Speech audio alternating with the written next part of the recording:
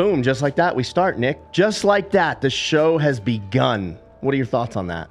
I love this entire setup, dude. I've been I don't want to say confused, but I'm embracing all of this and the whole vibe of this place. It's nice to finally be on the show. I've been following it now. I know. My bad, too. This should have happened months ago. But it's so weird to me that you sit in this studio, and I love our studio here at Sticky Paws, but like you come from like, it's basically like walking into ESPN over there at Blue Wire at Wynn.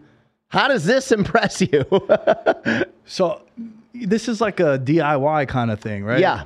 So it has more of like a family vibe to it, right. and you have everybody behind the scenes right. too, and you kind of molded it the way you. We don't have multi-million-dollar budgets over here at the Sticky, you know. But yeah, dude. So back home in New York, I used to record my podcast the same way that you do right now. That's the Veterans Minimum. Veterans Minimum, yeah. Podcast. Cheap plug. Yeah. And I used to have my 2 iPhones, and I would literally start the show clapping. So I could line up the audio from my voice recorder with the cameras, and then it'd be easier for me to edit after. So now and you did it yourself? I did everything myself, yeah. Wow. Which led to me getting the opportunity to move out here. Yeah. Because I host my show, Veterans Minimum, like you mentioned, but also I know a lot of the production stuff. So I'm like a studio technician. Yeah. I always felt like becoming undeniable was the best way to sort of make it. Sure. While I'm building my show and my brand, I'm also making my money to survive. Sure. By knowing how to edit camera stuff. Yeah. And all from YouTube, dude. Really? I dropped out of college. Me too. And I dropped out with a semester to go. 24 credits. Yo, we have so much in common, dude. We have so much in common. So yeah, man, I dropped out. So like my story is it's a little interesting because you know I went to school in Buffalo. I played football there. I was a kicker, but I was a quarterback in high school. So when I went up there, I hated kicking, dude. Kicking and punting too, or just I was doing both, and it sucked, bro. In college, you do both, right? Most guys, or no? Maybe in Division III. I was at a D3 school, so I was doing a little bit of both. But you hated it? I hated it, man. So, like, look, I played quarterback in high school, first team all city. Nice. You know what I'm saying? Yeah. From Queens. Go on, represent. Queens. Yeah. You know, we gotta. When I went to college, I was just kicking. And, like, if anyone has ever seen what a kicking practice is, it's miserable. You're literally for 3 hours kicking into a net and, you know, simulating your kickoff and all that shit. And then they'll randomly call, like, field goal. And you'd have to kick before the practice would end. Mm-hmm. And if you missed it, everyone's running sprints. So you're an asshole if you miss. Yeah. All the pressure because no one likes the kicker anyway. And it just got so boring. No one likes the kicker. Dude, it got so boring and I hated it. So then I ended up transferring out of Buffalo. I went to a private school, took a year off to find myself and figure out what I'm doing. And then around 2015, I started creating content. I was making no money. Mm-hmm. Dude, I didn't start making money till like last year, 6 years into it, where I was making... Well, it helps being where you are now, right? Changes things, right? Oh, yeah, absolutely. And also, this is easier and funner to tell this story because it's like worked out, right? Yeah. Because a lot of people have these stories and it doesn't work out. And it's not as cool to be prideful of dropping out. Right. You know, like I'm not proud. At the time, I wasn't. Now it's like a badge of honor, kind of. So I was proud at the time and still proud. Yeah. I mean, I don't know. I knew going in I wasn't going to make it through. How crazy is that? I just went in because it's just what you did back then. I don't know. My parents were like, hey, go to college. All right, go to college. I don't know, man. Yeah, dude. Yeah. And I guess it's... What was your major? Business administration. Okay. Mine was generic. Broadcasting when I was here at UNLV for 2 years. And then I left here to go to Cal State Northridge to major in film. And still dropped out a semester ago. I dropped out because my dad got this opportunity to have his own theater in Branson, Missouri, and he knew stand-up was kind of on my radar to do stand-up. So he was like, do you want to come open for me? And I was like, yep, I'm out of here. Let's go. Yeah. Oh, damn. Yeah, so I started doing stand-up. Huh. That's why I left, and then I never went back. I never cared. Like, oh, dude, you could offer me right now $500,000. There's no way I would do a semester of college. And let me ask you, if you had kids, would you want them to go to college? So... if they have a definitive idea of what they want to do, I'm down. Like me, dude, I wanted to be in the CIA. I wanted to be a gym teacher. I wanted to be a forensic scientist, an accountant. I wanted to be so many different things where I didn't know what I wanted to do, truthfully. But if my kid was like from 5 years old, I want to be a doctor. And then at 15, still want to be a doctor when they graduate high school, it's still that. By all means, let's do it. But if you're gonna go, and now I have so many friends that have graduated from college. Don't go to find yourself, right? Yeah, you can't do that. No, I agree. And I much rather like put that money somewhere else. Right? Yeah, put that money somewhere else. Or also like hockey players. Yeah, they go to college when they're like 21, 22 years old, and they're freshmen. Like one of my good friends, Espo, after he graduated high school, he played junior hockey. So junior hockey, you go and you try to make it to play professional, or you might go and play college hockey after the fact. Now, if you are an insane athlete and you could go D1 right away, yeah, but the route usually is you go and you play juniors. Yeah. And then from there, he graduated from NYU at 26 years old. Wow. And everyone's like, dude, did you fail out? Like, what? Did you take a year? He's like, nah, I played hockey. Yeah. So like the hockey culture of that is that. But even him, he didn't know that he wanted to go into economics until he was like 21. Right. Bro, 18 years old, you got to make this life decision. It's crazy. It's chaos. Yeah, it's crazy. Yeah. Yeah. Gary Vee really did a good job, I think, bringing that to the surface and giving people a different perspective on that. You know, my cousin, Jesse James West, he's a very popular YouTuber, like fitness channel on YouTube. And he was making, 5 figures, good money every month on his YouTube channel. He's been doing it since he's 12, but only in the last few years, I think he's 22 now. In the last like 2 or 3 years, he started making like real good money, every month on YouTube. And, but he was in school and he wanted to drop out and his mom wasn't having it. And I talked to his mom. I was like, he's good. Let him go. Like, what do you mean? Don't force him into school. You can always go back if that's what you want. But like, she's like, well, I want to see if this pans out. I'm like, pans out? It's panning out. The guy's making almost $100K a year on YouTube. He's 20. It's panned out. Like, if you graduate, how much do you think you're making out of school? And now I don't even want to tell you what he's making. It's insane. I mean, the growth of it for sure, definitely. Yeah, I can imagine. He busts his ass. He's got it down to a science. He's putting out crazy amounts of content and stuff. You know what it's like. But you don't need it. You don't need college. The craziest thing about that also is because when I dropped out, it was like 6 months after I started creating content. I didn't make no money. I didn't make money until like 2019, and that's because I fired up a Patreon with the rest of the guys that I was doing the show with. Right. But prior to that, we would get a one-off sponsor from SeatGeek for the YouTube channel. Right. And then the sponsors, they're never happy, right? No, they were. It was good with them. They would give us like a large upfront like sum of money, but it's also 6 people that it's going to be divided by. Right. So it's cool. You just made $600 for the first time, and we had we also were big sports fans, and growing up in New York City, even when the Knicks were winning 20 games a year, it was still like $400 just to get into the building. Right. So we're like, you know what, man? The rest of that money, could we get like credits to buy tickets? So it was cool. We would flex our muscles on social media, like, we got hooked up with tickets. So in the beginning, it was a lot of experiences that really sold me on creating content, because I got to meet a bunch of people that I was fans of. I mean, you've probably seen this. You've been doing this for a long time too. But like, you get that first big name guest, they come on your show. Amazing. Then it's easier to get the next person, because you could say, I mean, now you had Dana White in Dude, open the floodgates. Exactly. Dana White and Grant Cardone back to back, basically, was like game changer. That took 5 fucking years. That's what I'm saying, man. And I'm sure in the past you were trying to get people on, and they'd be like, maybe next time, right? Yeah. Now, or they say yes and they cancel. I always say, like, I'm easy to cancel on. Like, they'll say yes, and then bigger, better deal comes up, or just tired from the week, or they forgot about it, whatever, and they just, bro, I can't make it. Sorry, next time. It's like, what do? You just go, okay, I'm not Rogan. But right? I'm sure now that those are less and less. I got people flying in now to do the show. How crazy is that? Dude, good people, like good influencers, it's crazy. I believe it, because now that you get a big name like that, you get the street cred, right? Exactly. Yeah. And I was so hyped when you had him on. I know, you've been so supportive, and that episode was so dope, dude. When I first met you, and like, I know this is your show, but me hosting all the I've done like over 2,000 episodes of podcasting, so I do feel like I'm a good host as well. So I do have like questions to pick your brain. I like understanding how people think, and it was so weird to me because a lot of people don't do what you did. When you first met me, and we met through Chris Moorhan. Shouts to Chris.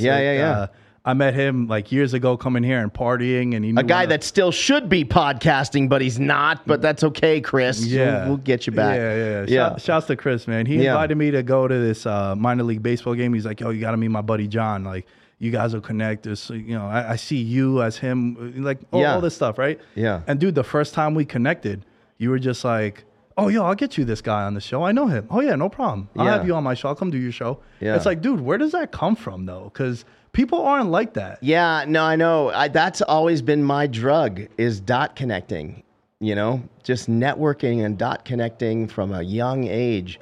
I just always like putting pieces of the puzzle together for other people. It's just fun. I don't know. I like the challenge of it. You know, I owned a PR firm for 10 years so in LA, and I worked with a lot of athletes, models, you know, alcohol brands, casinos. And when you're in PR, you're in the favor business, right? It's like you scratch my back, I scratch yours. And you know, it's funny. A lot of Gary Vee's principles, like I was doing just instinctively my whole life. I just never heard anyone break it down the way he does, you know, and explain, you know, that like doing things and not expecting anything back, whatever. And that's always been me. Like, it's just like, I get the joy and pleasure out of like just putting people together and hooking them up. And yeah, it's weird. It's a blessing and a curse because it's like my dad's always said, like, how do we bottle you and sell you? He used to tell me all the time because like the people, like now phones lock and stuff, but remember like when you'd lose your cell phone, like a flip phone or whatever, and like it would be so stressful. Like now things are backed up to the cloud. Like it still sucks if you lose your phone, but it's not the end of the world. If worst case scenario, you just go down to whoever your provider is, you get a new phone, you're fine, right? It's like, okay, you know, no one's really getting into it. It's right. It's safe. Yep. I used to have a fucking panic attack because my phone, you know, is like crazy from Mike Tyson to, you know, Jason Giambi, like all these names.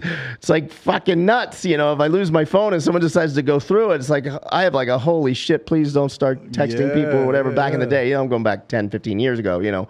Yeah, I've always just liked dot connecting for people. It's just fun, you know? Man, that's a really good quality to have. And I think it's also super rare because a lot of people don't do that, dude, because I think everyone is selfish. And yeah, you wanna look after yourself and whatnot. But the people that are super genuine like that, like right away. And I told Chris, I'm not gonna lie to you. I told Chris, I was like, yo, is he always like that? He's like, yo, dude, when I told you he's a good dude, like he's a good dude. Today's a perfect example. Lana is engineering this show for the first time back there. She is fucking hilarious comedian. Her Instagram is popping. So funny.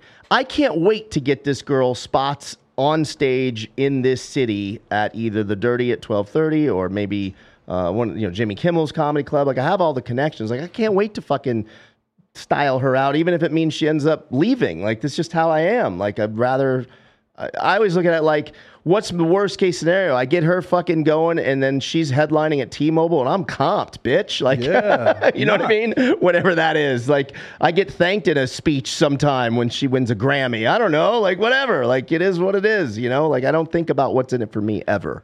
Dude, yeah. And using your brand or your connections to leverage others to benefit from that is something that I did with my show. And all the years that I've been doing it, I've had people come and help with the editing. You know, I'll just put out on social media, yo, I'm looking for a graphics designer or an editor to cut up clips, whatever it might be.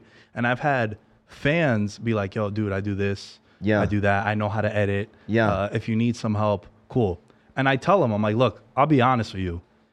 I can't pay you nothing. Right. Because I don't generate enough for me to survive to be able to pay you. But what I could do is I'm a legitimate company.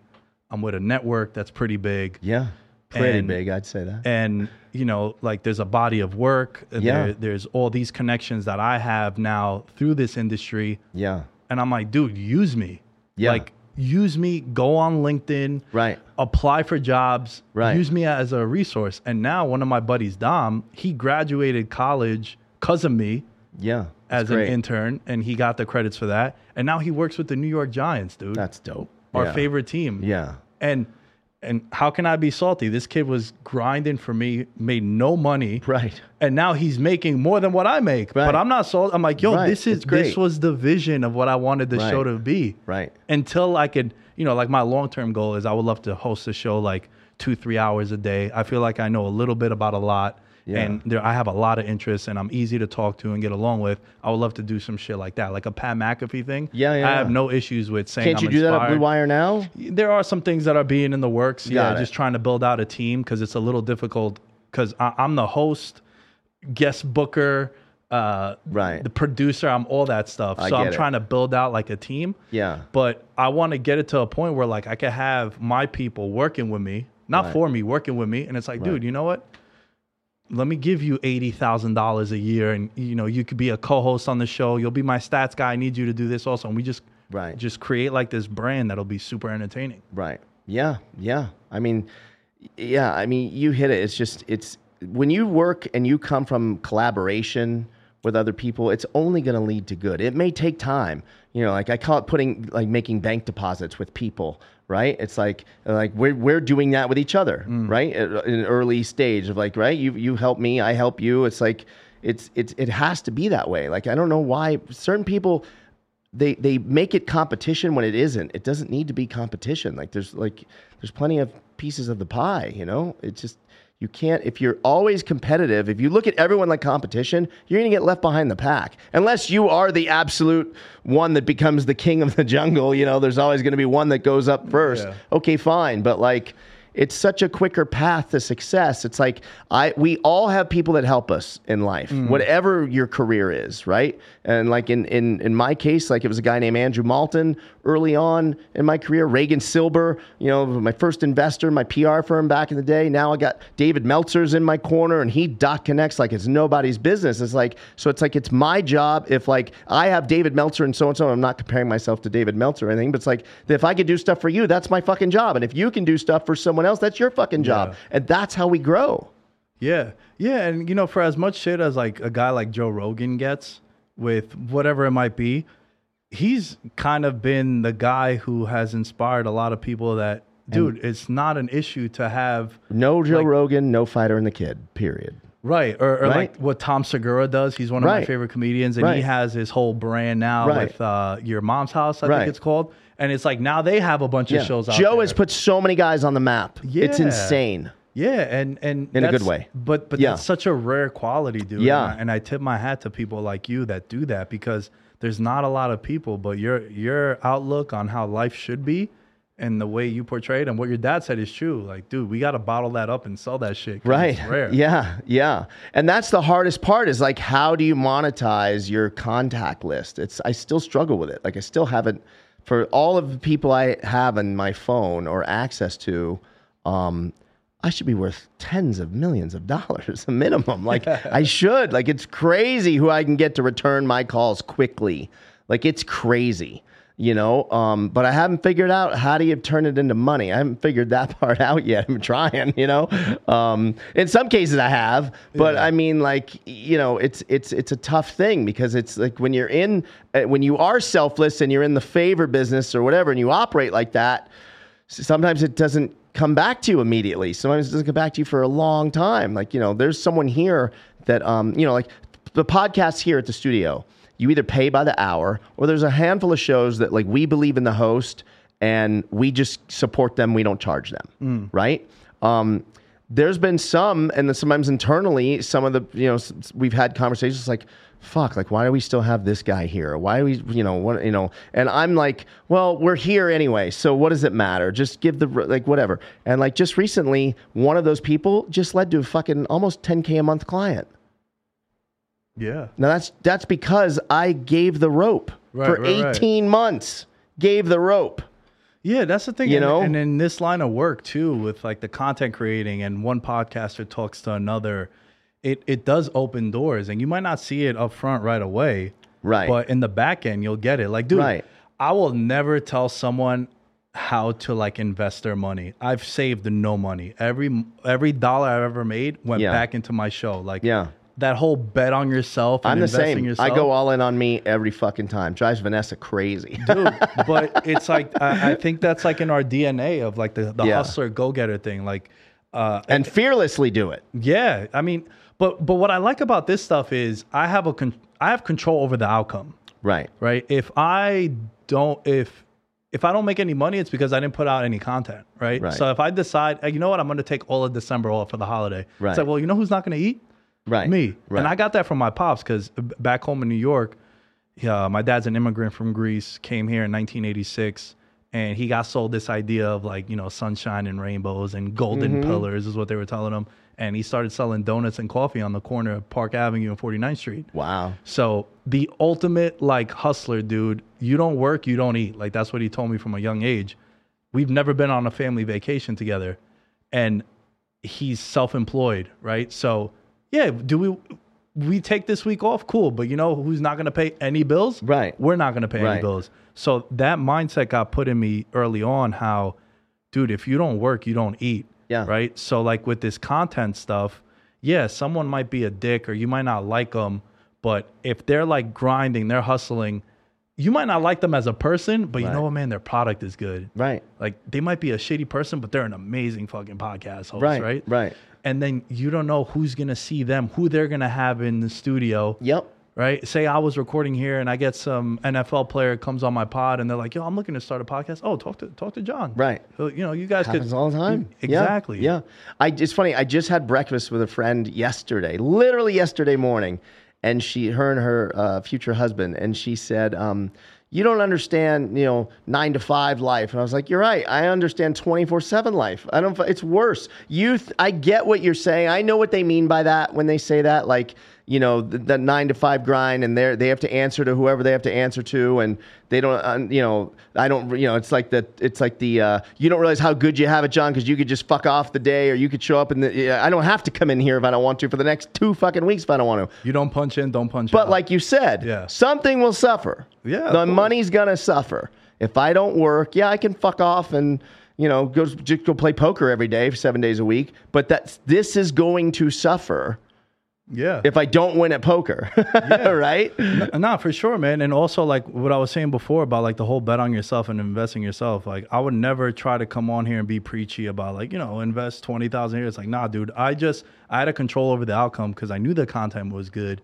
And for as much as we don't want people's validation, I think it's cool to get a pat in the back every now and then. For sure. Right. And the one for me that was amazing was I had Ariel Hawani on my show once. That's major. And through my co-host, Alan, he's like super journalism, broadcasting degree, the whole nine. Sure. Me, I like to say I'm like the piece of shit fan that kind of has the energy and the charisma. And like, yeah, I know my stuff too, but he's like by the book, where me, it's like, your fan at the bar kind of vibe, right? Sure. And him and Ariel have been friends for many years. And when we finally got him on the show, he was like, dude, what took you guys so long? It's like, bro, you're the fucking MMA GOAT when it comes to analysis and being a reporter. And then after we hung up. What took you so long, meaning to have him on? Yeah, he was like, I've been following you guys. Because he had followed me before I had him on the show. Yeah. And it was really cool. I was like, yo, dude, Ariel Hawani, like, what the hell? This is awesome, sick. Right?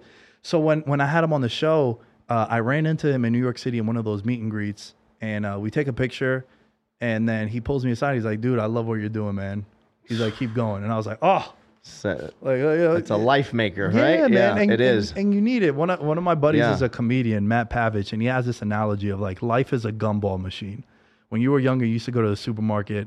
You'd put like you'd put a quarter in, and the gumball would come down. Right. It's like, dude, those first 7.5 minutes, the gum is amazing. It's juicy. It tastes good. Right. What happens after that? You're like, yo, get this shit out of my mouth. And you just toss it away. Yeah. And he's like, dude, that's how life is. Like every 4 or 5 months, you need that like random person to just, you know what, man, I like what you're doing. Or you get this person on your show. And I've been lucky that every couple of months I have some really dope shit that goes down, and it just keeps me going. And obviously now being out in Vegas has been amazing. I have no desire to leave. I love it out here. It's the best. It's so good, man. It's so good. And I know you're probably like, what the fuck is he doing? Oh, no, I'm going to show you something in a minute. It's cool. But relative to this. With Vegas, the thing that I like the most is obviously the weather. Yeah. But like New York is kind of like falling apart, dude.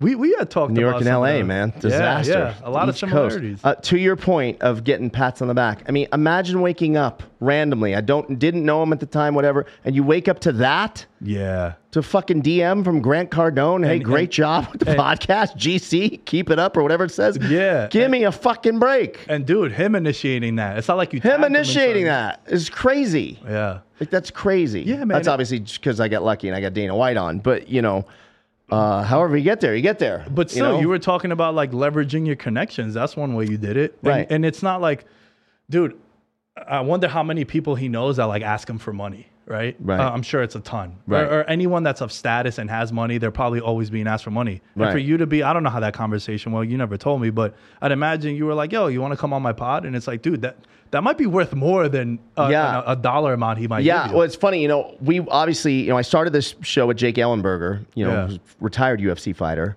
And so I always leaned, assume like Jake will be the one, because he's got more of an in with Dana. I've known Dana 8 years, but only in the last couple years are we at a point where we're texting back and forth. Like, he's been giving me tickets to fights for 8 years, but I see him at the fights, and he's always super nice, and I'm always very thankful, for the tickets. And I'd send him a text, thank you for the tickets the next day, like another thank you. Crickets. Never would get back to me for fucking like 5 years. Never returned a text to the point where I just quit doing it. I actually had to delete the thread so I wouldn't feel like a fucking stalker sending Dana White another fucking unanswered text like a fucking psycho. Like I didn't want to. I had to erase it, start fresh. So I don't even have the whole. I wish now I had it because it would be really funny because now he does text back.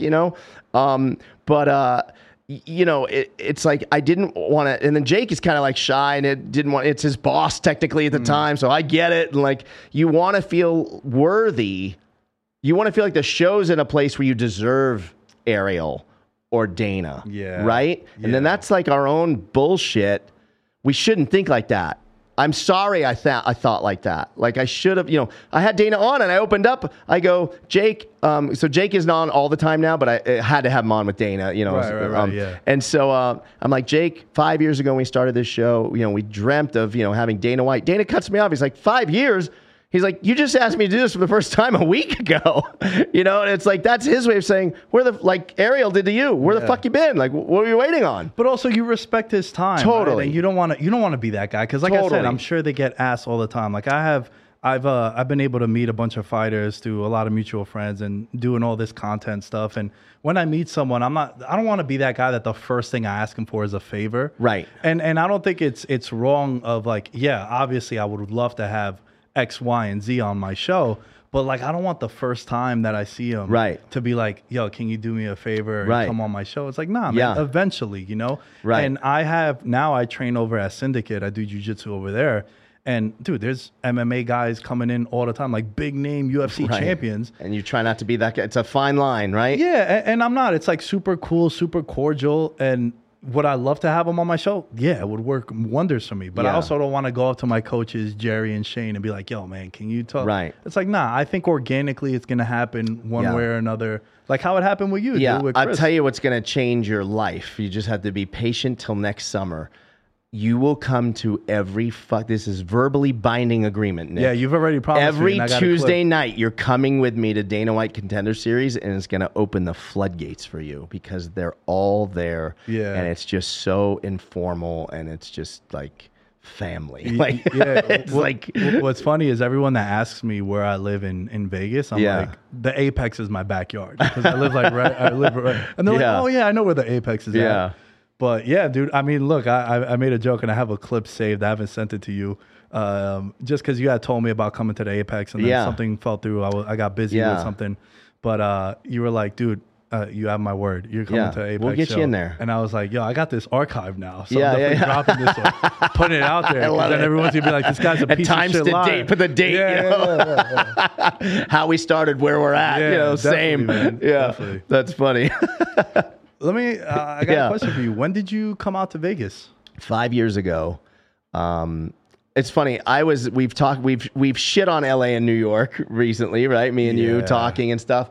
And I used to defend LA to the death with people like, oh, I couldn't live in LA, the traffic, whatever. I'm like, it's no big deal. You get used to it. Now it's just nuts, LA, with politically and just homeless and crime and traffic. It's just nuts, But 5 years ago was the beginning of it getting nuts.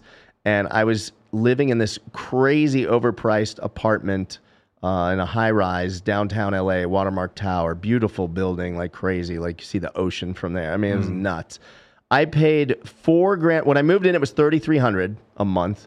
for what the website calls a 1-bedroom, what you being from New York would come in and go, you have a nice studio. Yeah, I know exactly right? what you mean. Dude. Lofty, whatever. There's just no walls. There's no room separation. It's just one big room with a kitchen and a bathroom. So when 1,000 square feet. Yeah. 3,300 when I moved in.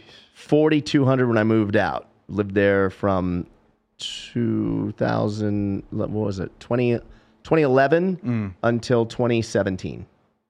Moved here in 2017. So 7 years, 6 years, 7 years. Yeah. And I met Vanessa. You met Vanessa. Yeah. I used to come here I was a Vegas, the cool thing when you live on the West Coast is like, I don't know if you used Atlantic City like this, but like, dude, I fucking hate when people make this comparison. Vegas to Atlantic City? Is Connecticut better? Like Foxwoods? Nothing is Vegas. Okay. Dude. Nothing is Vegas. I know what you're saying, the casino and the gambling, right. but I'm like, no. Only people that have never been to Vegas make that comparison. Okay. So it drives me crazy. Sorry for stepping on you. No, it's okay. PTSD with bad memories. So like Vegas for when you're in LA and you're a degenerate, New Year's, Memorial Day, 4th of July, Labor Day, and then random Tuesday, you come to Vegas. And so Jake Ellenberg and I and a bunch of people always came Super Bowl weekend. And when we came in 2017, I actually came back. I came here 2 weeks before Super Bowl on a random Tuesday to play in like a poker tournament or something. And I was staying at the Hard Rock. Well, back then, I always stayed at the Hard Rock pretty much. And I had a female friend, just a friend, that is the worst picker when it comes to guys. I've known this girl 20 years, and it's like every 3 months, it's like a new, you'll never guess, we broke up. There's always drama, and I somehow became her Dr. Phil, right? So she hits me up. She sees that I posted, like I was going to Vegas, and so she hits me up. She's like, oh, you're in Vegas. I got to talk to you, blah, blah, blah. I'm like, I just got in. It was like 9 o'clock at night or something. And I was like, look, if you come over to the Hard Rock, are you hungry? She's like, no, I ate dinner. I'm like, if you want to watch me eat, you can fucking pour your heart out to me and tell you why this guy was no good, whatever. So we go and we eat in the steakhouse over there at the Hard Rock. And Vanessa she was working at Rehab, their day club at the time, but it was in the off season. This is mid-January. And so she was working in the steakhouse, like as the hostess. So she seats us, and I'm just like smitten, like over Vanessa, and my friend, she's also likes the females as well, so she's making jokes like, never mind the guys, I'm switching over to that chick. And I was like, fuck you, I saw her first. Like, you're not, I'm like, I walked in, you were behind me, I saw her first. Like, I got dibs on her, we're fighting over Vanessa. She's like, well, you better make your move, cowboy, because I'm moving in. I'm like, fuck you. No, you're not. So I'm like, I'm going to act like I'm going to the bathroom, and then on the way back, I'll stop at the host stand and I'll shoot my shot. And then if I lose, it's on you, whatever. So I go to the end of the bathroom and I come out, and Vanessa's gone. Like, it was like 10:05, and like they close at 10, so there's no more seating. So she clocked out. So I was like, oh shit, okay, I know when I come back in 2 weeks, we're eating here, my whole group, and like I'm talking to this chick. Damn, you put a plan together. I put a plan together. So you were about it. I was about it. Yeah. So a couple weeks later, I went and met her, and the rest is history. Here I am. So I literally told her, like, the weekend I met her, I was like, my lease is up. The week I'm like a fucking psycho stalker, right? I'm like, the weekend I meet her, and I'm like, my lease is up in end of June. I'm moving to Vegas. I told her. She thought I was crazy. Like, doesn't believe, LA guy talking shit, whatever, just trying to get laid. But I moved out once the lease ended. Dude, it's always funny because girls either think that's like really cute or romantic, or psycho, like, psychotic. Yeah. Luckily, she put me in the cute romantic bucket, and not the psycho. Well, I also probably a little bit. I'm probably in both buckets. Who we kidding? I also feel like dudes don't like shoot their shots anymore, like in person. Like everything is behind keyboard, and and like with me, I don't have a girlfriend, and that's why it was so easy for me to like get up and leave. I kept telling people at Blue Wire, I'm like, bro, you know how like Habib says send location? Yeah. Like, yo, send the papers. Like, just let me know that for certain I'm making X amount of money, so I'm not underneath overpass with a hat asking for money. Sure. And when I came Is that out, what they do? They give you not to divulge all the mechanics of it, but they give you like a guarantee kind of deal. Yeah, you make salary, and then whatever I'm making off like the podcast. So I have Got like it. two different kind of incomes that come. Oh, because you like engineer and stuff over there. Yeah. Got it. Yeah, Okay. going back to like what I was saying before about learning everything on my own. Yeah. And all those hours of just like make it hard to replace you. Make it hard to live without you. Being undeniable kind of thing. Dude, I had braces at 28. Really? How old are you now? 31. Wow. Okay. So imagine 28 years old going out in New York City with your buddies trying to hit on chicks. That's a challenge. With fucking metal mouth. Yeah. It's awkward. It's like, dude, you should have had this when you were 18, not 28. Right. But one of the reasons why I did that is because I had a feeling I'd be in front of cameras. It's good. So I wanted to be more comfortable and confident in myself. So going back to like the whole like the girlfriend thing, I even noticed it with like my buddies too. Like I can't talk behind a computer. Yeah, like the texting stuff. They need to hear your rhythm and your sense of you're a funny guy. So you want them to make sure you're reading it properly in your voice, with your cadence. How many arguments have you gotten in your life? Not with Vanessa, over just in text. general. Over text. Countless. Yeah, I can't have that, man. I'd rather it be in person.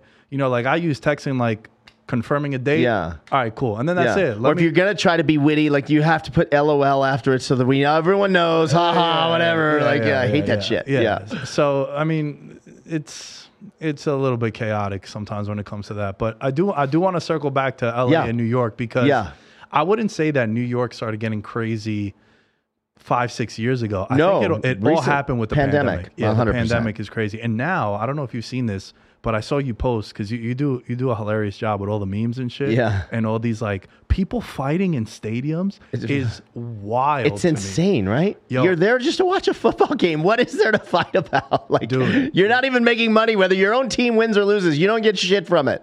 None of them know you. It's fucking wild. Brady doesn't know you. You know? It's wild to me. We went to a Sunday night football game. The Giants were playing the Cowboys. Yeah. And how'd that go? How was that game? It was 2016. Oh, I thought it was. it was good. I thought it was good. good. Oh, you're a Cowboy fan. I am. Oh, yeah. I was trying to get you for this year. So we were. Yeah, I mean, we'll get to that in a little bit. But dude, going back to this whole fighting thing, right? Yeah. We go there and we have relatively good seats, but the kids behind us are like yelling at my buddy Ralph and this kid Tommy. We went 2 Giant fans, 2 Cowboy fans, and we're like, yo, we're childhood friends, and they're like heckling them. Right. And in the beginning, it's all fun. It's like, oh, your team sucks, but then it gets like aggressive. And at one point, I turn out, I'm like, bro, we're like friends. You know, like we're going in the same car together. Like, if you think you're gonna start fighting them, I'm not just gonna sit there with my hands folded. Right. Like, and it's just crazy to me. Like you're spending money, you're going to these games, and you're gonna pick a fight, dude. It's insane. Kids watching, no respect. Like there's no wives and mothers and girlfriends. Like you just really old people. You're gonna put them through this trauma. Yo, and you're fighting over nothing. And dude, people get flatlined at these things. It's unbelievable. It's like holy shit. I just want to make sure the Giants cover the 6.5, and I'm getting fucking stomped out. It's crazy. I mean, that guy at Dodger Stadium a few years ago, Giants-Dodgers, huge rivalry, a Giants fan ended up in a fucking coma. Yeah, I believe it. It's crazy. I believe it. In front of his son, in a baseball game, in a parking lot. Like, come on. My favorite place, my favorite sporting event to go to in person is UFC events. Yeah. And I think one of the reasons why is I've never seen fights in the stands. I've seen a couple, but it's rare. It's rare because everyone knows. Someone knows something near me. I'm not fucking with any of these people. So everyone's on their minds, their P's and Q's. Hell yeah. We sat, when I came in March for Covington, Mazadal, the whole section behind us, like 3 rows, was all Bryce Mitchell's family. Yeah. And my buddy Nick turns to me and goes, yo, imagine if we didn't know and we just started like fighting one of them. I was like, bro, they all have their gym shirts on. Like they're all part of this team. Out Everyone of your fucking knows mind, yeah. To fight and whatnot. Too many mangled ears in the crowd to be starting some shit. Nah, yeah. Man. So, if Connor fights, if Bisbing fights, or even like a Darren Till, someone from the UK and the Irish guys, if there's lots of them, they will end up in a fight in the stands, but they only fighting themselves. Like, But they drink a little, they might get a little carried away. It's fun to them. It's not considered a violent act, I don't think. If you're from the UK or something, it's like like a random Wednesday. We call this Wednesday. Yeah. This is what we do. Yeah. Dude, with New York City, man, and with these memes that you post and whatnot, I don't know, some of them are like the fighting stuff, but yeah. If you ever hear about the New York City Rats. I know all about that. Even from a young age, I remember that's always been a problem in the city. That's a real thing. Yeah, like rats in the fucking city. There, lots of them. Yo, we're talking like about Ratatouille. Yeah, they're like this, dude. Yeah. And those motherfuckers don't care if it's 2 p.m. in the afternoon. Like, they don't come out just at nighttime. No, they're out. And they used to only come out at night. Yeah. Until the pandemic went down and all the outdoor dining shit is really what ramped everything through the roof. Because now everyone is eating outside. And you have the food that everyone's eating outside. And then you have the garbage also. And they're all hiding underneath these things. Right. Because all these businesses in New York, and we suffered bad, my family and I, because... Dude, I lost like $50,000 of my own money during the pandemic because we went to get a food truck to expand the breakfast cart into a food truck. Oh no! And we just couldn't operate it because we just left it in Jersey at the food truck place. And the reason why is because the moment it drove off the lot, we would have to start financing it. It's like, yo, we can't bring this truck out, this $150,000 truck, because everything was closed in the city. So we didn't take that risk. And then, long story short, I just ended up getting burned by that, but.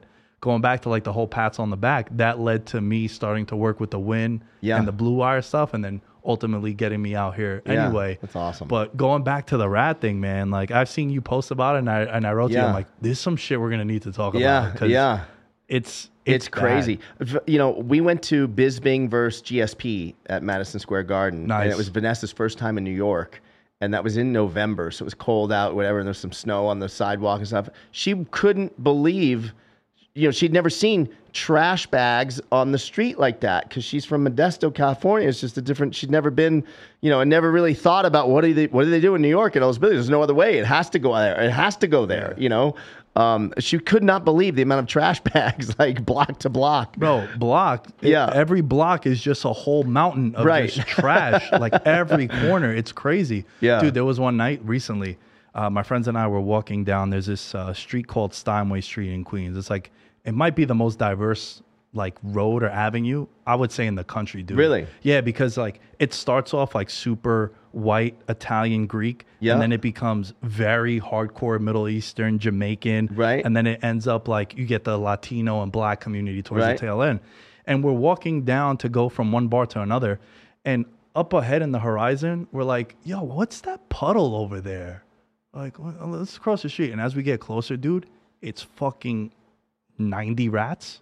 Oh my God. Like this on the sidewalk. And it looked like water. It looked like water. Mind you, look, it's like 2 a.m. We're kind of, I'm like 10 IPAs in. I'm a big beer drinker. Yeah. I'm like, what the fuck is that water? Did it rain yesterday, John? I'm like, yo. And like rats, my manhood leaves when I see rats. 100%. Like, it's like, dude, if I'm ever with a girl that I want to impress, I'm like, yo, this is going to be the +1. And I see a rat, she is not going to hit me back when I ask her to go out on another Every date. man for himself. I'm going to be like, yo, I'm not doing that. Yeah. So to see all of them, and dude, like I said before, like Ruthless, you see them on the train. They don't care if the train is packed out. They'll just come out. Yeah, they don't care. But before the pandemic, it used to be, all right, you're safe until like 8 p.m. at night. Right. Then they'll start coming out until 5 in the morning. But now it was just fucking rats everywhere, man. I can't imagine. How many times have you been back since the pandemic? I haven't gone back since I got here Labor Day weekend. Oh, wow. Okay. Yeah, and I can't see me going back anytime soon. Yeah. My parents are coming for the holidays. I was going to ask you, are they coming here? Yeah, they'll be coming here for Christmas. They've been here before? My mom actually helped me move out here. She came with me. That was her first time? It was her first time. Wow. And she came because I just needed an extra hand. And also, like, I don't know how you are, but I can't match furniture. I'll be honest with you. Yeah. So I would have had, like, a white couch with a brown, or like, it would have been chaos. I can match really well. What I can't do is I have no concept of size in the store versus how big the room actually is. So I'm always like, that'll fit. And Vanessa's like, I did it here. This room next door, it's like our little media room, whatever. It was supposed to be my office. I bought this fucking desk online, and she's like, that's not going to fit in that room. I'm like, of course it is. She's like, no, it's not. I'm like, 100%. It didn't even come close to fitting in this fucking room. Yeah. So I was like, all right, fuck it. Yeah, let's just make this. This won't be an office. Forget it. Yeah, she measures and shit. I don't do any of that. Yeah, I think I can eyeball it. Yeah, I can't eyeball it. Yeah, it looks like it fits, right? Yeah, let's do it. And then you're like, oh shit, it doesn't work. Yeah. So they're coming out here, and then I was trying to think, like, my birthday's in March. It's right before March Madness. I've heard crazy stories about March Madness. I'm not even a college basketball fan like that, but like I love sports. Yeah. So you got the Super Bowl in February. A bucket list of mine has been to be in Vegas for a Super Bowl. So now this will be your first one? Yeah, first one ever. Oh, yeah, it's good. So that March Madness, there's a UFC in March that my friends and I always fly out for. And first weekend in March? Yeah. And then... so that butts up against our 24-hour show. We do the 24-hour show. You'll have to come on in March. The Friday right before that show, Friday 5 a.m., I think it's March 3rd this year or next year, whatever. 5 a.m. to Friday to 5 a.m. Saturday. We do 24 hours straight in this room. And do you go to the card after? And then I sleep, and then I go to the card. Oh, you're a sick fuck. Sick fuck. 24 hours. Dude, I did a Twitch stream once for because one of my friend's fiancés is a nurse at Kettering, the cancer center in New York City. Okay. So when the pandemic hit, you heard all these horror stories from the nurses, and she was saying how like the average shift that we had to do was like 12 hours, and we'd go like 9 straight hours of not eating, no break, nothing. And it was all chaos and whatever. So I was like, you know what, man, I'm gonna do a Twitch stream, and I'll raise whatever money I make. I'll donate $500, and whatever I make, I'll cater a day for you guys. So I ended up streaming for 12 hours. And at the end of that, I was like, yo, I don't want to touch a remote control for like a week and a half. Yeah. And for you to do that for 24 hours. I'll tell you a funny story. What I'm wearing right now, is what I wore this on the 2021's 24 hour. Damn. I wore this. I haven't worn it since until about a month ago. It took me over a year to put this on because I had it on for 24 straight fucking hours. I couldn't even look at this. The first time that I met you and Vanessa, you had brought this up, and she was like, I can't believe he does this thing. This is like, yeah, he's crazy. It was just wild. Yeah, man. But it's fun. I mean, if you have a bunch of people coming in, because you have to, right? There's there's no other way. It's the only time I'll do Zoom. I'll do Zoom guests. I don't like doing Zoom. I hate doing Zoom guests. I don't like doing it. So I try to keep everything here. Yeah. Even though,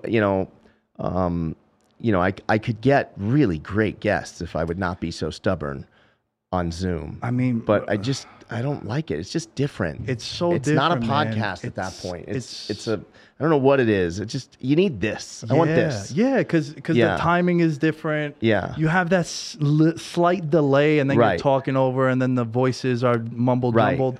And I don't mind doing 5 or 10 minutes with someone on Zoom.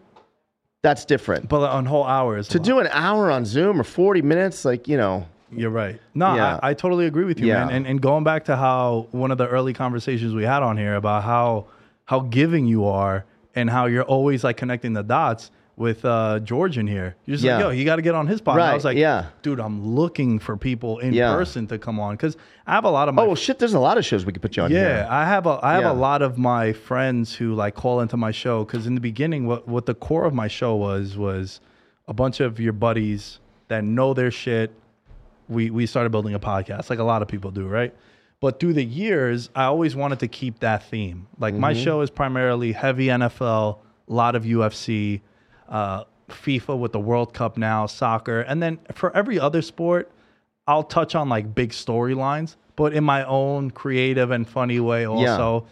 And I always try to have like childhood friends on. Yeah. Right. And it's weird because I had I've done that too. Have you ever had a big guest on and you thought, oh man, this is gonna be the one? Yes. And then nothing happens. Almost every single big guest other than Dana. And then Dana moved the needle. Right. All the others did well, but it wasn't that big of a difference. I've actually gotten better results out of, like you said, having a childhood friend. It's funny, even my own friends, other than the Dana episode, like I've had some really good people, Bruce Buffer, Michael Bisping, like I've had some good, Bob Saget, I've had some good fucking names on, But if I put a childhood friend on, all my friends end up texting me, oh, saw the thing. Like, that's the only time they text me. I had Kevin Boasberg on, and they're like, hey, that was great. I'm like, where were you for fucking Bob Saget, you ass? Yeah. Or they'll share it. When they'll it's like share your it. friends. Right. But when it's the other people, it's like, dude, how do you, like, what? Right. Wouldn't you want to flex that I had this guy on? And even like I like to, because I know our audience likes to hear from like the hot girl influencers and stuff. So like if I have like Sophie D, 12 million followers on Instagram, or Lacey K. Summers, it does well obviously because it's just the masses, and they're really nice about sharing it for me. But if I have another girl that I don't know that well, and she's got, let's say, like 2 or 3 million followers on, she doesn't really go the extra mile in promoting it. But the girl that has like 50 to 100,000 followers on Instagram, they go nuts promoting it, and you do way better. Yeah, man, and I'm glad you can't be a follower snob. And that's so true. Yeah, I had someone big from the UFC on my show, and then the next week I have my buddy Dylan on, who anytime I've had him on my show, a lot of people are like, that's how like Joe Rogan has Duncan Trussell when they have on, and it's like all this crazy shit. So we talked about like childhood crushes, how I stole like $100 out of his wallet during a bachelor party and then gave it back to him the next morning. He's like, what is that? I was like, oh, I took money out of your wallet. He's like, so you robbed me on a trip? I was like, yeah, man, long story short, right? And then we talked about like wrestling, and he's a big hockey fan, so we talk about hockey. Like, why isn't it more popping in the States? Like, hockey's dope. If you go in person, like, hockey's a really fun sport. Yeah. And that did like 3x what the other show did. And it's like, oh, you guys like the camaraderie and the chemistry more than anything else. And and I want to, you mentioned about like the sharing. I had Eric Nixick on my show recently. Because of you. Thanks a lot, man. And great guy, right? He's so easy. Like, all you got to do is tee it up for him, and he just goes. Dude, so good. Even after we were talking football, and he's like, yo, I got to come By the way, to talk football. I haven't had him. Really? No. So see that? I gave him to you before I've even had him. So that goes back to why I admire what you do, and I mean that sincerely, is because he walked out of your studio because he was doing something else in here. Yeah. And you were just like... I was doing the Fight Companion thing with MMA Junkie Radio. That's what it was. Yeah, and so you were watching. I felt bad because I was in here. You were in there watching the fights. I hardly got to talk to you. You saved me $80 and you fed me. I'm very simple. We're good. Dude. All right. Very simple. But like with Eric Nixick, he walks out and you're like, oh, this is my buddy Nick. He has a show at the Win. You got to do a show. And then you put us in a thread. Right. And then the rest was like, you do the rest. And it's like, dude, he shared every fucking post that I tagged him in. It's amazing, right? And I sent them a message, and I was like, yeah, I just want you to know that I appreciate that, because not a lot of people do. They'll do the one. Sure. And oftentimes they might not post it at all. Right. And then you're like, fuck, do I ask? Do I not ask? Hey, can you put this on story? Would you mind? Like something. Like the whole I invited you to collab. Right. The whole point of you coming on someone's show is to promote that you were on the show to your audience. Right. And then they get a different perspective of who you are and having certain conversations. And he fucking shared everything, dude. And I was like, yo, just know that what you did is super rare. Right. And it's not being taken for granted. Right. Yeah. Yeah. That's going above and beyond. Yeah. I had a similar DJ Ashba. He was he lives here in Vegas. He replaced Slash in Guns N' Roses. Whoa. Yeah. And went on tour with them for 6 or 7 years. And then Slash eventually came back. And then now Ashba's got a pretty successful solo career. He's also was in a band called 6 a.m. with Nikki Sixx from Motley Crue. I think Nikki Sixx is Motley Crue, right? And he posted, just like you said, I had him on, and he posted, not only did he post everything, he put it in a link in his bio on Instagram. I didn't ask him to do that, nothing. He's got like 1 million plus followers on Instagram. Numbers were crazy. Like, it's so rare to find people like that just do it. Yeah, man, because people that don't need to do it for you. Right. Yeah. And if they do it more than once too, it's like, holy shit, are you a gift from God? Like, where do you come from? Right. Because man, it sucks that some people, like, they don't even post it at all. Yeah. But that's like the whole objective of you collabing with someone. And you did it with my show too, dude. You posted like everything I was tagging. And if I missed some, it's just because I literally missed it. Like, you know, I've been nuts. You know, it's hard. No, but I'm wearing so many hats. It's hard to... I actually neglect this show because I'm so focused on growth for Sticky Paws and Podcast Junkeez Network and adding more Junkie shows that I actually neglect my own show. Luckily, George Carmona and the guys have stepped up and like they've kind of taken over posting for me on Action Junkeez because I was just drowning. You know, it's just doing too much. So is your idea for Sticky Paws to turn it into? I want to be Blue Wire. So Podcast Junkeez. So Podcast Junkeez is a network. So I want to build out Junkeez. There's Action Junkeez. George hosts Gridiron Junkeez. Gio hosts Fitness Junkeez. We're going to bring back Political Junkeez. Eventually there'll be Golf Junkeez, Sports Junkeez, Movie Junkeez, you know, everything, Car Junkeez, everything Junkeez, and build up a network of shows like that. That's the Podcast Junkeez play. Sticky Paws, the studio, we're going to end up franchising podcast studios all over the country. That's a brilliant idea because I still feel that podcasting is in its infancy. Yeah, for sure. And not only just podcasting, I think another reason why us two connected and we sort of hit it off right away is because we've been doing it for a while. Yeah. And you understand that it's really a grind. It's a grind. It's not just, I'm going to shoot this shit with my friends. Like, all right, Bill, like, what's the objective? What's the niche you're trying to go into? And being consistent, like and the then amount turning of it into shows, money.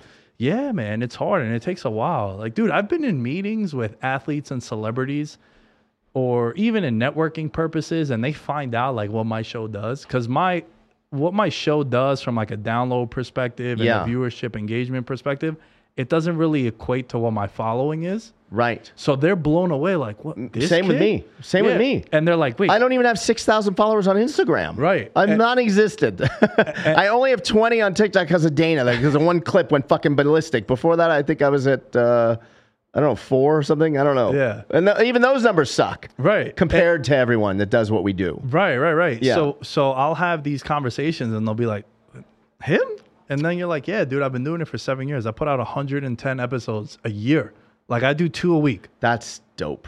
2 a week. And in the event that I miss one, I guarantee you the next week it's 3. Right. Like I might miss it because, all right, the NBA is starting. Here's the NBA preview show. Yeah. Like I'll space it out like that. You tape on the same days of Blue Wire every week? Or does it vary? Mondays and Wednesdays. And I have also then when do episodes go up? Mondays and Thursdays. Oh, so when you tape an episode on Monday, that one doesn't go up on Monday, though.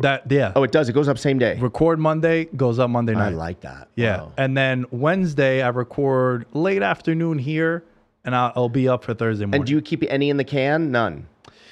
Like, I have episodes in the can right now, and it drives me fucking nuts. I don't like it. I don't like it. It is kind of nice not having the pressure, right, to find a guest, whatever, but I'd rather have the pressure, to be honest, because I end up disconnected from when they're in the can. Like, it's so far removed, and then I feel weird going back to the guy, hey, your episode's coming out from 6 weeks ago. Like, I don't fucking like that. I don't like it. So I call those evergreen episodes. Yep. And it depends. Like, the longest I've recorded in advance has been 2 months, but that's also when I was back home in New York. Right. So it was easier. And like I have a little like a not subtitle, but yeah, I think like a subset of Veterans Minimum within the feed that's like podcast and chill. You know, it's a play on like Netflix and chill and whatever. How'd you come up with that name, by the way, Veterans Minimum?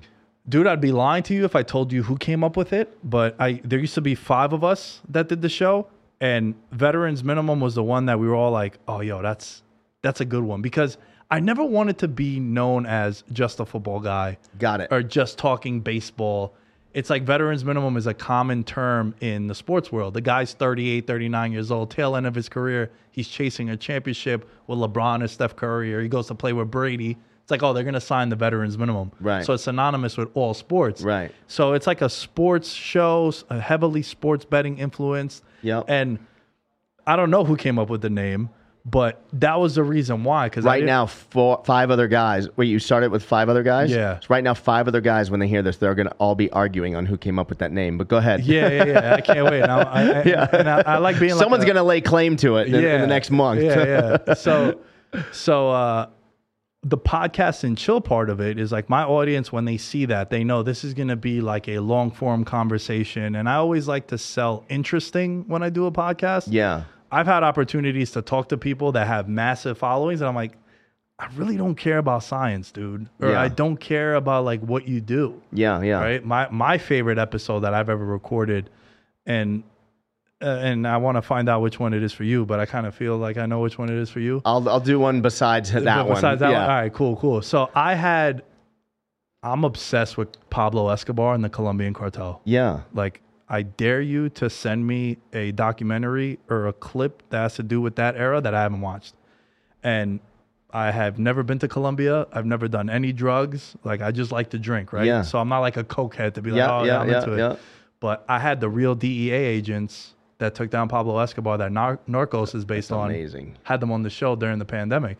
But when my audience sees that, it's like with every guest that I have, I bring it to sports. Pablo Escobar and all these like big drug lords back then, they own the soccer teams. So what they would do is if you were the center forward of Cali, Pablo Escobar would go, not Escobar, but one of the drug lords would go, yo, let's go kidnap Vanessa. Yeah. Let John know, like, yo, if you play well tomorrow, it's a wrap for Vanessa. You Yeah. ain't this year.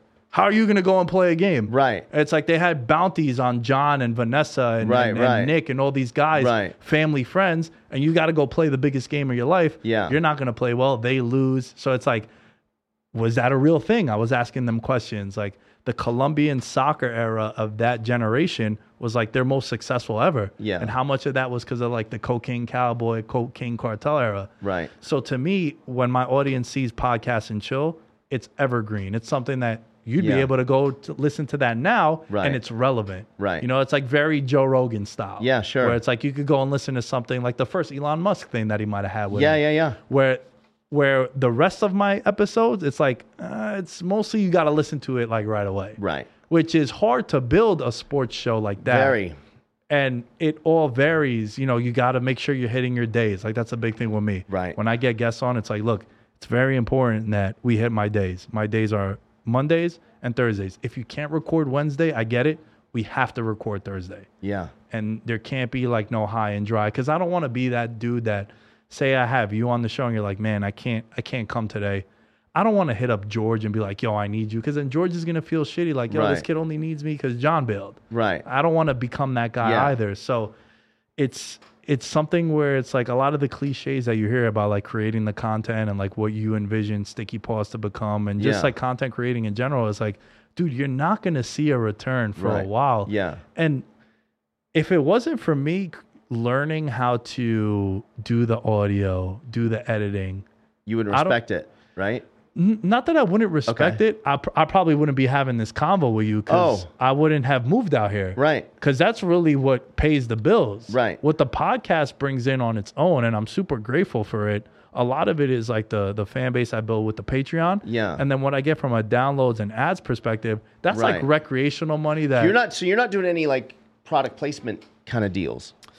I'm taking you to the next level in 2023, Nick. Yeah, I've done that in the past. I've done a bunch. Like, I've had some funny videos for like Manscaped. Okay. That I've had. And I did a read for them once where it was like, I completely ignored their script, because I feel like a lot of people, when they do reads for podcasts, I won't do them. I don't do any. You don't? Mm-mm. Really? I leave a lot of money on the table. I won't do it. No one wants to hear it. So can I give you a little tip? Sure. Make it a part of your show. So that's what I do. That's the best way to do it. I used to have MyBookie as a sponsor, mybookie.ag, and they used to send me copy, and I'd be like, guys, I'll never read not a shred of it, but I will crush what I do for you, I promise. And I launched into a campaign. I would literally do the first video I did was breaking down like a UFC card. I was like, let's put those bastards over at mybookie.ag out of fucking business this week. Here's a parlay that's going to cash, whatever. And I tag him. They fucking call me. He's like, what are you doing? What are you talking about? Put us out of business. I'm like, it's cool. Relax. Don't worry. We'll just watch. People are going to come visit your site now, and because then all of a sudden Colby Covington starts doing, because he was with them too. He must have seen the tag, because he follows the tag, right? So he starts doing, let's put MyBookie out of business. And the guy calls me. He's like, all right, I like what you're doing. Yeah, dude, because when you say, all right, let's take a break to do the ads, you do the ads, like, yeah, it's cool because you're making money, but I guarantee you, because I do it. Skip. Phone. Yeah. That's it. I only work it in. If it's not worked into the actual show where it's organic, you don't even realize what I talked about that I got paid for. It hasn't happened on this show now, but all the time I do it, or we'll put just like someone's logo at the beginning of a show presented by, I sell that. Presented by, then a couple sponsors, whatever. And then during content on Instagram, that's where we really content. get it. Yeah, that's the one that's like... That's where I've made a lot. Like, I've never done less than 6 figures with Action Junkeez since I started. Wow. Just from that. That's dope. Every year. Yeah, man. But it's a way to get creative, like, with the ads, because it also makes it interesting. Yeah. Because we don't, like, you listen to Rogan, right? Yeah. Skip at the beginning. Today's episode is brought to you by Stamps.com. Yeah. Today's episode by the food one or whatever. It's like, oh my God, I'm over it. Why are we doing that? So it's I just had dumb. When I did Manscaped once, I kind of like started getting at the girls too. I'm like, ladies, this is for you too. Yeah. We're doing this for you. Right. Like, we want to be good for you. Like, ladies, you should be ashamed of yourself. Did they like it that you were doing it? They sent me back an email. They're like, yo, we loved it. The only thing, like they gave me bullet points that I had to hit on, which I hit on within that story. Right. But it's like, that's more organic. People actually I listen agree. to that one. And then it also helped them because they started using the promo code. Right. You know what I mean? So it's a way to, but again, that happens like through experience, dude. Yeah. I lose a lot of sponsors because I also won't do the promo code anymore. Because I was telling them, like, you don't want me to, if you make me look like you're paying me, it's no good. Like, to me, that's the future. No different than product placement when you watch Friends. Just he opens the cupboard and there's fucking Fruit Loops. He doesn't mention Fruit Loops. Sometimes he does, but most of the time, you just see it.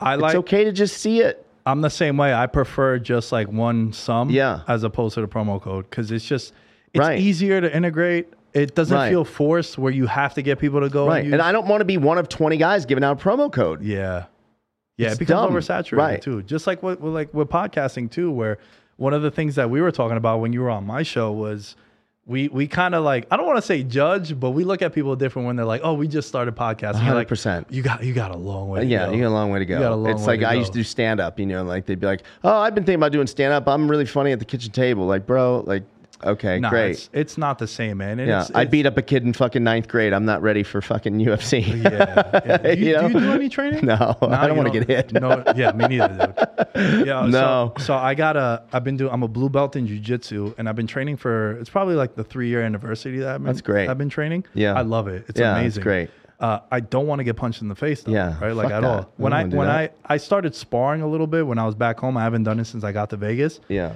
I stick only to the jiu-jitsu. But when I was back home, I asked my jiu-jitsu coach, Sergio Da Silva.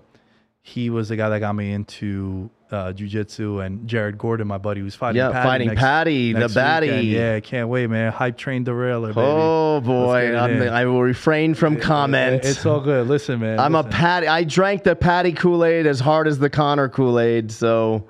Honest assessment of this one, right? And I don't know when this show's going to go out. This is going to go out before the fight. I'm a big Patty guy also. Yeah. I think it's impossible for you not to be. We've wanted this fight for a long time for Jared because it's it's co-main on a pay-per-view. Yeah. Dude.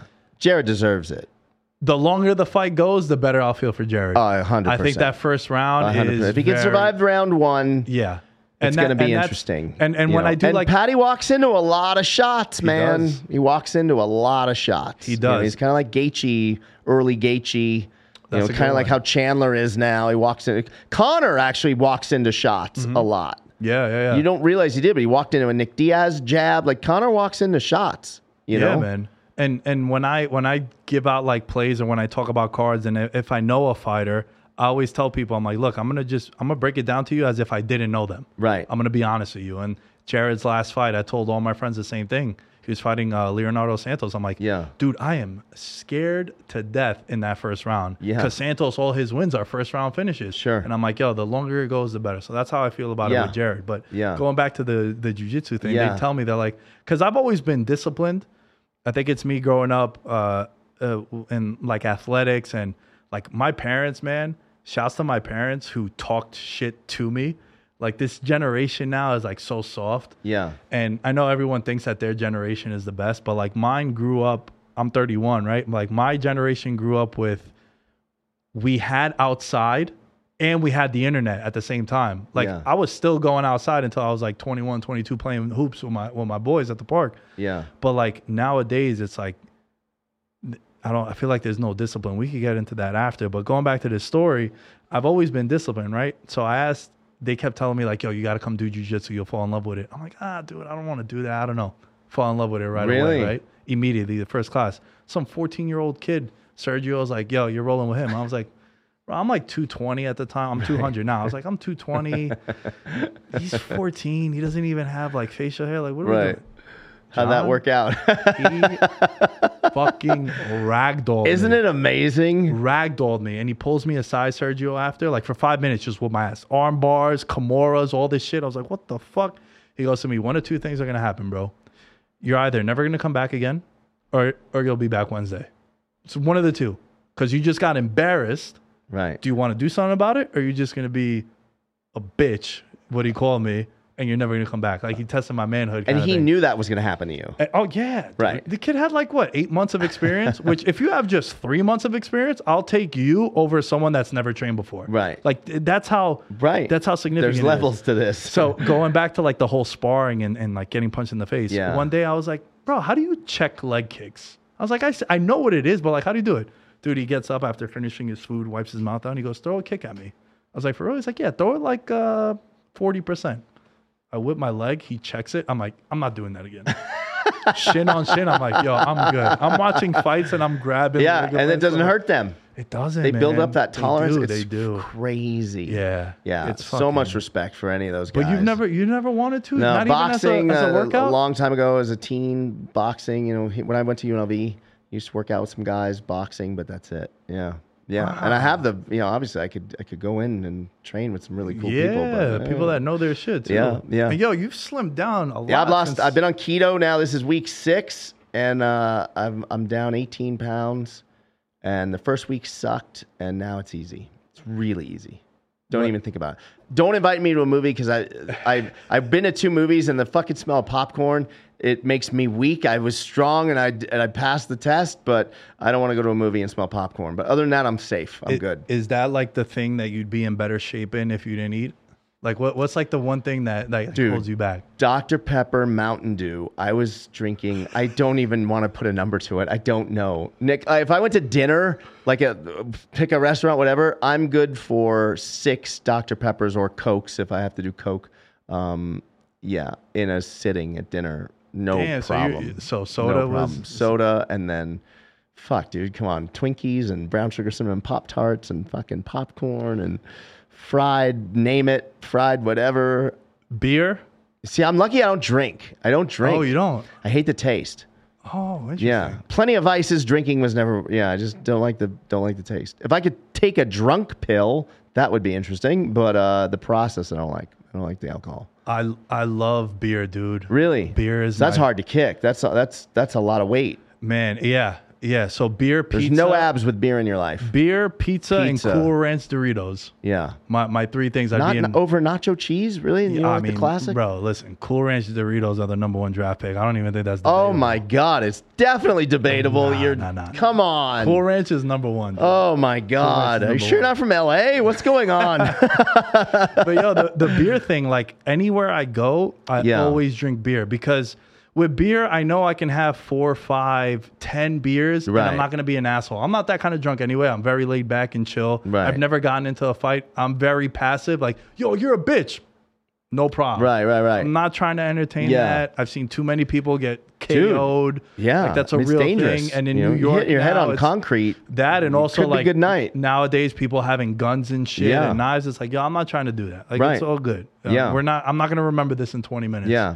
Do you have a gun at home? Do you have a gun yet? No. You need to get a gun. Get a gun. So I'm fucking creeped out by weapons. Really? And the craziest thing about a gun all in this bag under this desk right now, and a knife.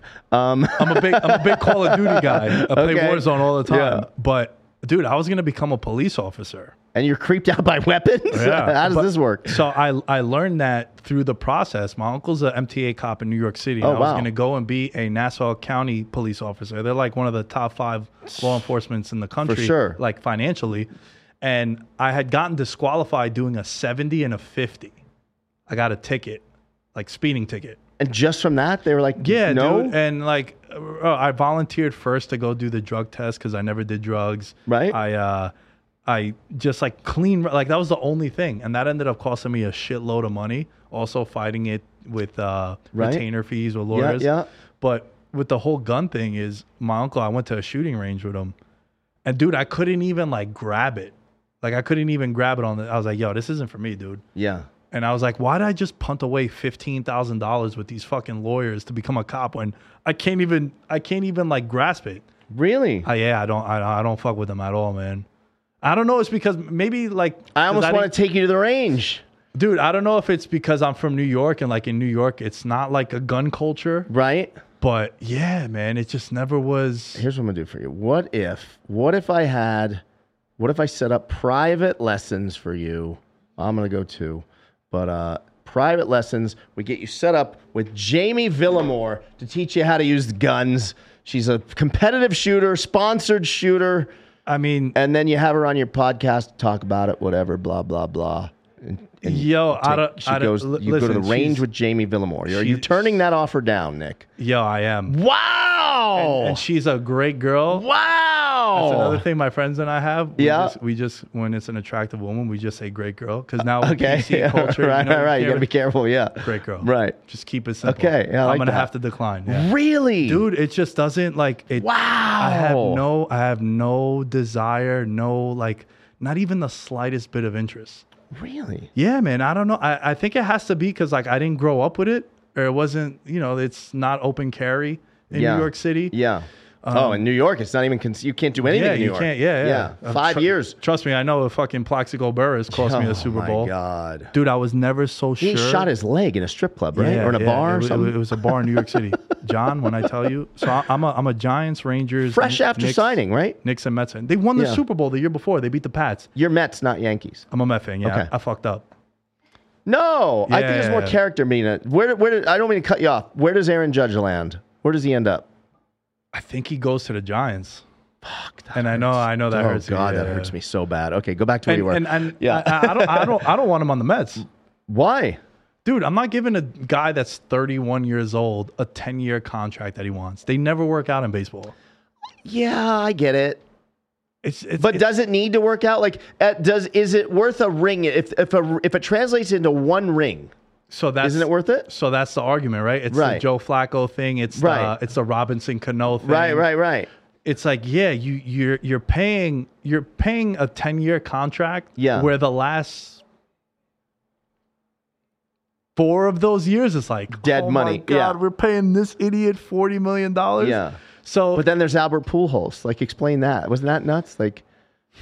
All of a sudden, was it because it was just his last year? He just fucking saw the ball roll well. You don't think people were grooving fastballs, though? Nah, I have a lot of people that think that. I do not believe that. That was a big conversation in New York also with Derek Jeter. His last at bat, he got this single, and then for the 3,000th hit, it was a home run. It's like I don't believe it. I don't think so. Yeah, I don't think so either. We're also talking about the top 1%ers in the game. These guys are good. How about they're just good at what they do? Yeah, can it be that? It can never be that, right? It always has to be something. But going back to Plaxico, I'm a Giants, Rangers, Knicks, and Mets fan. So I've only seen 2 championships. The rest of it with the Mets thing, building character. One time I had this girl I was talking to, and she's like, "What's your biggest what's your best character trait?" I was like, "I'm loyal." She's like, "Oh yeah, every guy says that." I was like, "Nah, I'm a Knicks and Mets fan. My whole life has sucked. All they do is break my heart. Sports is the only thing." Yeah, because you're too young for the 86 Mets. Yeah, didn't experience that. And they came close with Piazza the one year. And then with the Royals in 15. That was the last time I was fully into baseball. I follow the Mets, but it's hard for me to follow what the Giants are doing or what the Texas Rangers are doing. Baseball is very regional for me. Yeah. But dude, they beat the Pats in the Super Bowl, and then the next year they're 11-1. The Super Bowl that year were the Cardinals and the Steelers. They beat both of them on the road. John, on everything I stand for, I was never so positive in my life that my team was going to win a championship. Yeah. And then Plax shoots himself, and it was just gutted the rest of the way. Then the fucking brutal. Eagles, the team I hate the most. I hate the Eagles. We see eye to eye there. The Eagles, I hate them the most. It's weird because for Giant fans that are my age, the 35 and unders, the team that we hate are the Eagles. Right. Whereas everyone that's 45 to 35, that generation of Giant fans, they hate the Cowboys. They hate the Cowboys, right. Because the Eagles haven't won as much as Dallas did then, but it's Victor Cruz's career ended in Philly. Right. The amount of times that Eli Manning went in there and looked like a junior high school quarterback drives me crazy. And then they beat them in the playoffs. Philly just sucked every time we would go there. It's the Giants are on a 5-game winning streak. Oh shit, we play Philly 45 to 10, and then the season just spirals. So I hate the Eagles, man. But that year, dude, the Eagles ended up beating them in the playoffs. Yeah. Giants had a bye in the playoffs. Never happened with Eli. Right. And Plaxico shot himself in the season just kaput the rest of the way, man. Yeah. It's brutal. Bad memories. Sports can be brutal. Yeah. But don't you feel with sports teams, that's the only thing you can never break up with? Yeah. It's that's why I was saying the loyalty thing. I tried to divorce the Cowboys a couple times and I couldn't do it. I tried. Man. You can't do it. Nah, you got to be you're ride or die, son. Yeah. That's how it goes. Yeah. I have adopted the Raiders as my secondary team just because I feel like if you live here, and they're new here, like, but that's we got to different. be a that's pro different though because hometown team, right? That's different. We also don't play in the same conference because I know you're a Cowboy fan, so we're in the same division. We're NFC, so we don't play them every year. Like I have no animosity towards the Jets. They play them once every 4 years. Dude, call me crazy. I know they're a super long shot. I feel like they could do some crazy shit this year. Nah, you need to get off the keto diet then. Come on. Come on. No, there's no way. Okay, remember this. I might have to end up clipping this up and embarrass you, Nick. You could. You're not worried? Nah, not at all. Like I'm big on Minnesota this weekend. Love Minnesota this weekend. -3 against the Jets. And I know this might not age well, but I mean, how is Minnesota with extended time playing off Thanksgiving? Yeah. They're only a 3-point favorite against the Jets. And it's because that Mike White shit went down. Right. And everyone in New York is like, yo, we got to build this dude a statue. Yeah. Like New Yorkers, we've suffered through so much that like Linsanity was such a like holy shit moment in the city where we still talk about it. And I always make this joke with my buddies, like the 1994 New York Knicks that we hold to the highest standard ever, they didn't even win, dude. Right. Like they lost the finals, but it was so magical in 94 with the Knicks. Yeah. That it's like every time Patrick Ewing or John Starks are in the arena, it's like the place goes crazy for them. Yeah. And then my friends and I were at a game once. We're like, bro, these fucking guys didn't even win. And we hold them to this. Like, imagine if you won. Yeah. It's crazy. Have you seen the Shaq documentary on, I think it's on HBO, or it's a little series on HBO. I don't know how many episodes it is. I've only watched the first 2. On Shaq? No, I haven't. It's really good. Yeah. I think it's just called Shaq something. Yeah. He's dope, man. It's good. He seems like a really like chill guy. It's really cool. Yeah, you should check it out. You should definitely check it out. What other like sports are you into? Or is it just UFC? UFC, baseball. I mean, this year I've gotten into football more than ever because every Sunday, literally every Sunday, I have a standing table, sitting table, but whatever, same table at Resorts World at the Doghouse. Oh, shit. And we're there literally every Sunday for the morning games, 9:30 every fucking Sunday, and the food's really good, and we're right in front of the big screen, or big screens, I should say. Oh, damn. Yes, come anytime you want. Just pop over. So I appreciate that invite. Yeah. I'm in this contest for $200,000 first place, and I have a very good shot at winning it. Really? I'm 1.5 back of first. Oh my God. 5 games against the spread every week. Okay. Every week I feel less and less confident in my picks. Right. And they end up like, it's been. Really? Yeah, dude. And I had a $200K to the winner? $200K to the winner. Yeah. Oh my God. Wait, how many weeks are left? So week 13, 14, 15, 16, 17, 18, 6 more weeks. 6 more weeks. Just give me 3 and 2 the rest of the way. I think I'll be able to make up ground. Oh my God. The reason why I bring this, not to flex and to show off, it's like I'm on my couch. You're not. Monitor. That's been your thing. I'm not changing. Say no more. Say no more. Playoffs, I understand if that. you have it in the playoffs, we'll be there. We'll be there. Playoffs. A primetime game, no problem. Okay, but until, I get it.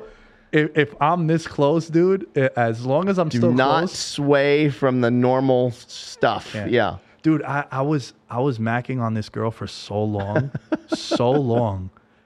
Since I got here, it was like one of the first like girls I was like, oh my gosh, she's beautiful. I got to talk to her. Right. Talking, whatever, making plans. We made plans to go hang out on a Sunday. And it was like 3 weeks beforehand we had made plans. And I went 5-0, 5-0, 4-1. I was like, kind of can't link up on Sunday. She's like, for real? We've been playing. I was like, yo, you're going to laugh at me. And I'm being sincere. I was like, I can't leave my house. She's like, really? I was like, yeah. And dude, she's like a 13 out of 10. Like I showed my friends, they're like, you're fucking crazy. Is she still talking to you? Nope. Oh my God, you're a savage. Yeah, I couldn't, man. I couldn't. I was like, yo, eyes on the prize. I'm this close. Like as long as I'm this close, I have a legitimate chance. I was like, yo, I'm not changing anything. I'm putting my picks in Friday night like I always do. I don't change anything else. And I'm not changing nothing, dude. Wow. Yeah, I'm a little crazy with the superstition sometimes. Yeah, man. I like it. Well, dude, this was fun. This was a lot of fun. I'm going to ask you one question about the December 10th card, main event. Who you got? I hate that now it got like all mumble jumbled. Right. And man, I like Ankalaev a lot. Me too.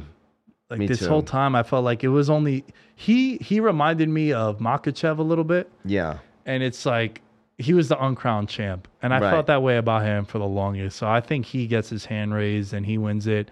He's a very interesting fighter because he doesn't. He could finish so many people, Yeah. but a lot of times he kind of just plays with his food, which I hate, but I also understand too. Right.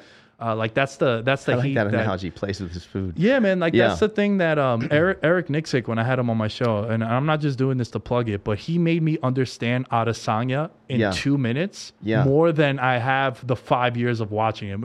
I was like, dude, I learned more about him here. Yeah. It's like, you got to understand. At the end of the day, it's a business for these guys. Adesanya in particular, he was getting a lot of heat for, oh, he doesn't go for it. He doesn't finish the fight. It's like, dude, he makes 1.5 and 1.5. Right. If he gets ahead, he's just going to score points Sure. and get his back. He doesn't care what you think. Who the fuck cares? Right. He's already the most popular guy in the UFC actively right He's now. a prize fighter. He's a prize fighter. Yeah, man. And Yeah. Ankalaev is a guy who, like, he should have more finishes, Yeah. but he has some, like, how is he minus 800 and he doesn't even get a finish? Right. So I do think that he'll be the champ after this Yeah. one. Jan is like, you know, you got the Polish power, but this idea that, you know, if he gets clipped, it's like, yeah, no shit. But Ankalaev knows that too. Right. You know, I think Jan is more of a one-trick pony where Ankalaev can take it to the ground. He's more of a complete MMA guy, which has always been the guys that I've gravitated to. Like, Right. I love GSP is my favorite fighter of all time. Me too. And I would explain him as A- everywhere. Like, Yeah. he's not an A+ anywhere, but he's also not like a D+ Right. anywhere. He's if just he fought Khabib, what do you think happened? Like 3 years ago, 4 years ago, let's say. You know, like man, I think he would probably be the only one that could figure that puzzle out. I agree. I think he'd be the one. I And agree. what's interesting is Habib's father felt that way too. Right. Like that was the dream fight for him. That's Right. why Habib would only come back for that. I but at this agree. point, like GSP It's is not gonna just happen. Yeah, it's Yeah, it's not gonna past now. happen. And I hate when guys fight too long, dude. Yeah. When you're no longer the guy, and Yeah. that's Tony why Ferguson right now. it gets him, right? dude. Frankie Edgar. Frankie Edgar. Like, come on, Yeah. your last 5 fights have been. You're Yeah, on. maybe Robbie Lawler too. Robbie Lawler's fighting Ponzinibbio on the 10th. Right, I he got don't know, stopped man. by recently too. He got stopped Yeah. by Barberena, so it's Yeah. it sucks, right? Because you can't tell them to stop, Right. but also You got to stop. you gotta, man. Yeah. And it's a hard conversation to have. Yeah. Sadly, we have to stop, but Oh, this was good, fun. man. This was, yeah. I Yeah. appreciate. Check out Nick's podcast, Veterans Minimum. If you're ever in Vegas, swing by, win, and watch him do the show. I mean, you can watch through the glass. It's such a cool setup you have over there. It's really cool, Thank man. you, bro. Yeah. I definitely don't take that for granted Yeah. after the years of grinding out the content. And by the way, you mentioned if you ever do have guests that cancel last minute, you can always call me. I'll fucking cruise over there in a heartbeat. yeah, man. No, I Say definitely, when. I definitely want to get you on the show again because I really enjoyed it, and so did my audience. Yeah, They it was like fun. that because they want to hear more about Vegas. Right, also. right. So who Yeah, better I than have to some crazy stories. you on Yeah. that one. All right, man. Thank you. Lana, I don't even know if you know how to end the show, but if you do, you should do it right now. All right. There she goes, ending the show. Lana's on the decks. Boom. That's funny. Let's go. I kind of messed it, but thank you. Yeah, no, that was good. Yeah, that was fun, man. I have no clue. So do you have these are all iPhones, right? Yeah, they're all iPhones. And by the way, you were saying you wanted to do a daily show. Is that what you were saying? Yeah, Blue Wire? eventually. That's like my goal. I'm gonna start experimenting because my YouTube